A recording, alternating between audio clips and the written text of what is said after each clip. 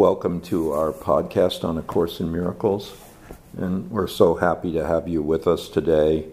We're starting a clean slate with the next 10 lessons, lessons 231 through 240, and the theme of these lessons is, what is salvation? Isn't that it? Right. What is salvation? Yeah, there's a whole page here to read. Salvation is a promise made by God that you would find your way to Him at last.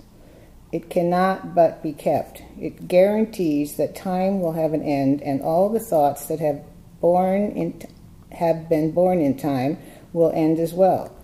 God's word is given every mind which thinks that it has separate thoughts and will replace these thoughts of conflict with the thoughts of peace. That's what I was telling you. I wanted to replace my ego mind with the Holy Spirit's mind, or the mind of Christ. Well, yeah, and that's the whole thing. It's like salvation is the guarantee that you will remember God, basically, right? Yeah. And that's what it's saying. And what is preventing us from remembering God? It's like our ego mind with all of our personal lies and all of our reactions and all of our anger, all of our fear, all of our guilt. You know, that's the ego mind that we're trying to let go of, diligently. And that's what's blocking us from remembering we're one with God. Yeah. The thought of peace was given to God's Son the instant that his mind had thought of war. There was no need for such a thought before, for peace was given without opposite and merely was. But when the mind is split, there is a need of healing. So the thought that has the power to heal the split became a part of every fragment of the mind that still was one, but failed to recognize its oneness. Now it did not know itself and thought its own identity was lost. Yeah. So what he's saying is that when your mind split off and you thought the separation was real, then you lost your oneness, right? Well, and also you went into this dualistic system. It said, well, the thought of peace wasn't needed until you had the thought of war. So the nature of the separation, the nature of the ego, is a dualistic system of opposites. It's like peace has an opposite of war. Life has an opposite of death. Happiness has an opposite of sorrow. And that's the ego's thought system. It's a thought system of opposites. And that's what it means when it says it's split. It's split into two, and we vacillate between those two. And that vacillation is inherently in conflict. So that means we are inherently in conflict by even using the ego's mind, because the nature of the ego's mind is dualistic, and every dualistic system has the element of conflict in it. Okay. Salvation is undoing in the sense that it does nothing, failing to support the world of dreams and malice. Thus it lets illusions go. By not supporting them, it merely lets them quietly go down to dust. And what they hid is now revealed, an altar to the holy name of God, whereon his word is written, with the gifts of your forgiveness laid before it, and the memory of God not far behind. That's kind of nice image there. Yeah.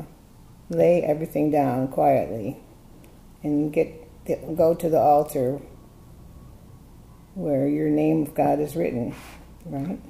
Yeah, well, this going to the altar, this ultimate surrender, it's like we like to talk about surrender. That's the problem. See, what happens is that the ego mind takes these lofty concepts, let's just say surrender, and going to this altar, with the kind of an emptiness. And then it makes it into an idea. And then the idea has an opposite, and it's not the real energy. Like, if you say, well, I want to surrender, I think it's a good idea. The minute you say, I want to surrender, you're not surrendered.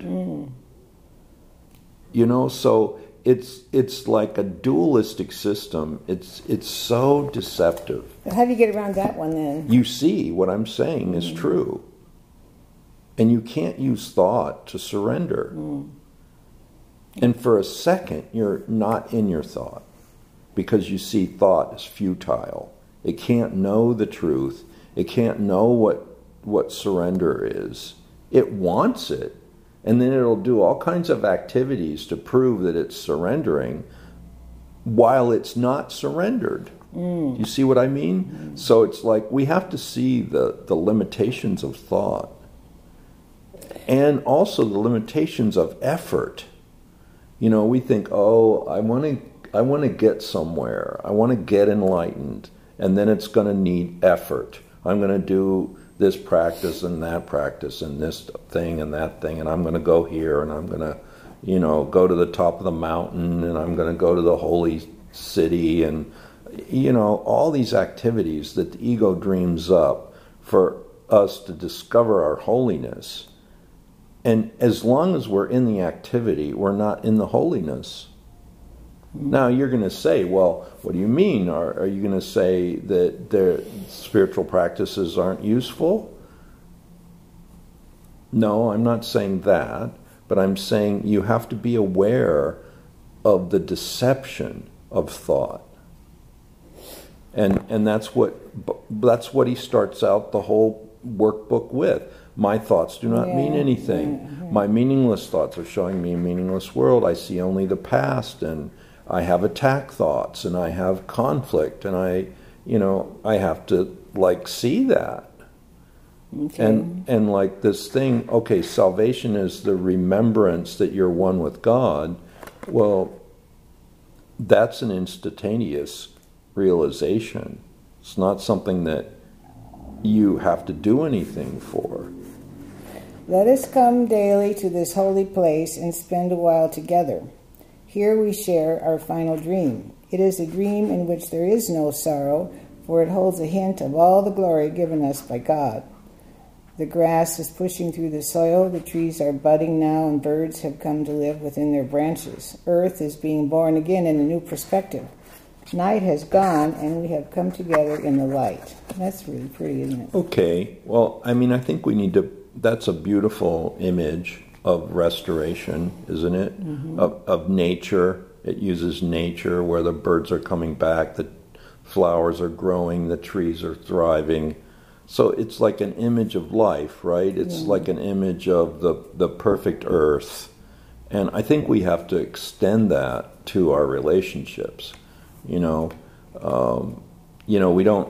often see relationships are part of that natural order of things that paragraph's describing.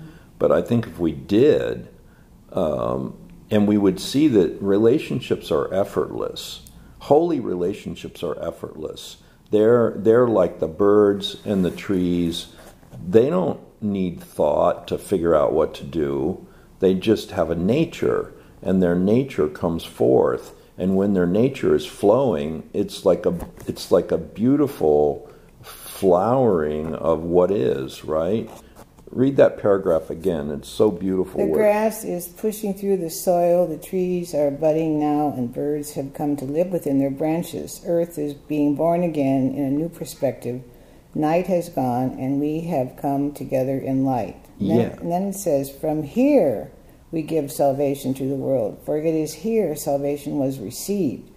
The song of our rejoicing is the call to all the world that freedom is returned, and time is almost over, and God's Son has but an instant more to wait until his Father is remembered. Dreams are done, eternity has shined away the world, and only heaven now exists at all.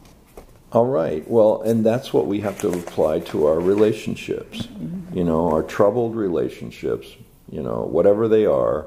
I'm going through this one with my sister now. And, the jury is still out. And what's the jury? Well, it's like, am I going to be able to see her in this light of what you just read? Not see her flaws, not see her, things that she said to me or I said to her, or whatever the breakdown was, okay? So how can I transcend that right now, in this moment, with what we're doing right here, with this reading of salvation? Well, I wouldn't use what happened to be guilty or anything. No. So I would say, yes, I'm just grateful I got the lesson. Yeah. And I'm moving on. Yeah. And I'm going to handle my part of it in life. Absolutely. That's I'm it. handling my part of it. So if anger is in your space, or rejection, or conflict is in your space, well, that's in you too, you know? So I think I spent this morning kind of owning my part, owning my part of the breakdown. And, all right, I've owned it. Now what? Well, now, okay, salvation, we read this thing, and then it gives us this beautiful image of the grass coming through in the spring, and the trees budding, and the birds coming, and the light of the morning shining. Like, that's like a beautiful thing, right? And that's all the Divine Mother. That's like all those images are the Divine Mother. The Divine Mother provides all those things: the birds, the trees, the grass, the sun, the light, the water, the rain, and there's a perfection in that.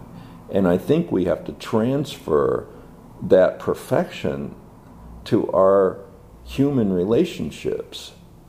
Like, there's no conflict in that image that it gave you, right? And that's why it's heavenly. It gives you this image of what we would all agree would be a heavenly state, right? Using nature to describe it. And that's a beautiful thing. Like, when you are in this state of salvation and you have this connection to your divine source, which is what salvation means. It restores your awareness to your divine source. That's what the first line says, right? Yeah. You're going to, guaranteed that you're going to remember you're one with God. All right, well, what happens when you remember you're one with God? You're in heaven on earth. And then it gives you the picture of heaven on earth. The grass coming up, the trees blooming, the birds coming, the sun coming up in the morning. This beautiful image. Well, that's where we have to meet our brothers, in that peace and joy. And so that's what it's saying. Can I read the lesson now? Absolutely. Lesson 231. Yeah. Father, I will but to remember you. Okay. What can I seek for, Father, but your love? Perhaps I think I seek for something else, something that I have called by many names. Yet is your love the only thing I seek or ever sought. For there is nothing else that I could ever really want to find. Let me remember you. What else could I desire but the truth about myself? This is your will, my brother, and you share this will with me, and with the one as well, who is our Father. To remember him is heaven. This we seek, and only this is what it will be given us to find. Yeah, okay.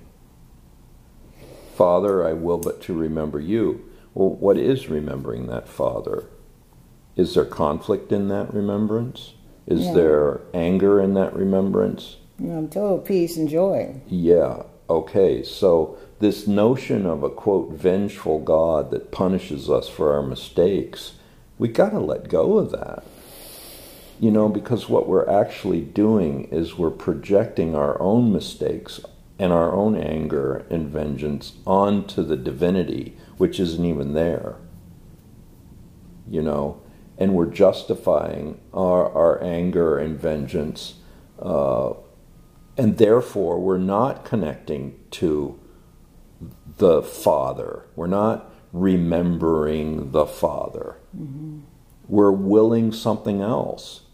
Father, I will but to remember you. Well, hey, you got to give up your anger and your vengeance and your whole, fear, guilt, that whole complex. That's the ego. And for centuries, we've been projecting our ego onto this image of God that's not even true. God will punish us if we're bad, and we'll go to hell. that's a vengeful God, and that's not true. And this is what the Course is saying. We have to wake up and remember our Father, and remember our Father in the truth, not in what we have made of the Father. You know, we've made up an ego, and then we projected all those qualities onto this thing we call God. And it's no wonder people want to be atheists. They don't want to be part of that, nor should they want to be part of that. And if that's what God is, this vengeful, angry, punishing entity, then it's no wonder that people got fed up and said, you know, I'm leaving religion altogether. So let's just cap it off and see if we can come to this. Lesson 231. Father, I will but to remember you. What can I seek for, Father, but your love? And love is totally at peace, right? Now would I seek and find the peace of God? Well, that would be love. What can I seek for, Father, but your love? Perhaps I think I seek for something else, a something I have called by many names. Yet is your love the only thing I seek or ever sought. So yesterday was now would I seek and find the peace of God? Well, the quality of finding your Father is absolute peace. There's no conflict whatsoever in that. There's no duality at all. That doesn't have an opposite. There is no war in the peace of God. It's not possible. For there is nothing else that I could ever really want to find. Let me remember you. What else could I desire but the truth about myself? This is your will, my brother, and you shine this will with me. You share this will with me, and with the one as well who is our Father. To remember him is heaven. This we seek, and only this is what will be given us to find. So it's interesting, this last part includes your brother. This is your will, my brother. So it's like you can't enter heaven without your brother. All right, so this whole incident that happened with my sister, you know, the anger, us being asked to leave, that's just a reflection of my unresolved stuff in myself, right? Yeah. So I have to look at, well, why am I still projecting separation? Why am I still projecting anger? You know, because part of me is still not bringing in my brother into this holy home of God's peace and joy, you know. And I'm just getting a mirror of that somehow in my relationship with my sister still. So, yeah, I know that there's kind of a, when you don't know what to do, the best thing to do is nothing, right? So it's like I've decided that, well, sometimes maybe no communication is better than trying to fix it, right? So that's kind of where I am right now. And we kind of agreed silence and not communicating is better, but still the issue is there. Am I bringing my brother into this holy dimension? Because the lesson says, Father, I will but to remember you. And then the next thing it says, this is your will, my brother. Now your brother is the one you got to bring with you. And that's the true will of your brother. Your brother wants peace too, but doesn't quite know how to find it. And you want the peace, and maybe you know a little bit more how to find it. Maybe you're a little bit more ahead in your forgiveness process. But this is our job, you know. Father, I will but to remember you. Well, you can't remember your Father if you still have grievances and attack thoughts and vengeance and all that. So, you know, I'm spending the day kind of thanking my sister for showing me the mirror of my own impurities. If she's angry, then that must mean I have some anger. You know, if she's feeling like a victim, then that must mean I still feel a little bit like a victim.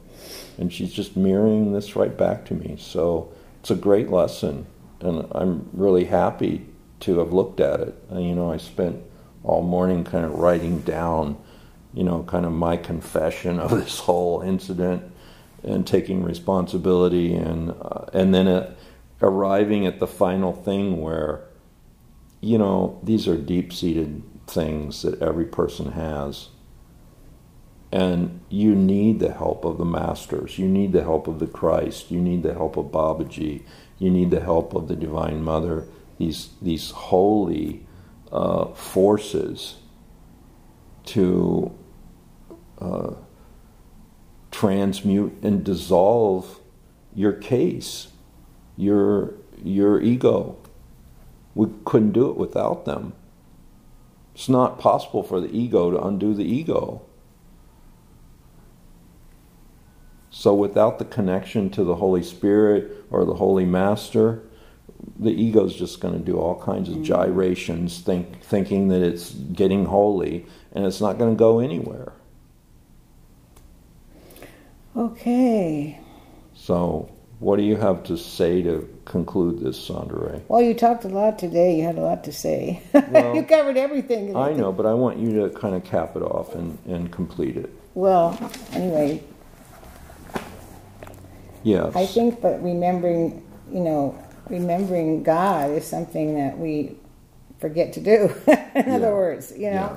So I was thinking today, you know, I could have a good time with God, and I thought that's a strange thought. That God would be fun, you know, and I couldn't handle it. But, you know, if I could get that, then I would be more willing to remember Him. It isn't, you know, maybe one of the reasons I don't remember God is I have this old idea of God. Like you said, He's punishing, or He's vengeful. Judging you all the time, watching you all the time. I think Yeah. they probably told us as kids, Yeah. God's watching you all the time. Yeah. So I don't have a relaxed thing of God. I don't think any of us do. So that's what I want to work on. I will, but to remember you, well, I want to remember a God that's relaxing and fun and joyful and peaceful, you know, and not this God that's observing me all the time, and judging me, waiting for you to make a mistake so you can be condemned.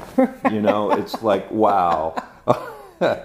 Yeah, well, I think that would be a good theme for the day. I will but to remember you could be, I will but to remember joy in life. Yeah, joy. And, you know, when it gave that image in this part about what is salvation, of the grass coming through and the trees blooming and the birds coming and the sun rising. I mean, I just thought of, you know, like we're here in Washington, and in the spring the cherry blossoms bloom. Yeah. And you go down to the reflecting pools, and you go to that lake by the Jefferson Memorial with all the cherry blossom trees around the lake. Yeah. It's such a beautiful image, you know, and like that is the heaven on earth. And from that joy is where we bring in our brother, you know, and that joy is where the healed relationship comes.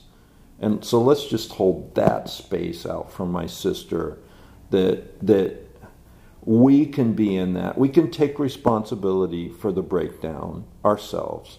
The breakdown happened because I still had impurities in myself. I still had anger. I still had separation, judgment, grievances, all of that. That's why the breakdown happened. So, okay, I own it. All right, now that I've owned it, I forgive myself for it. And now there's this image of salvation.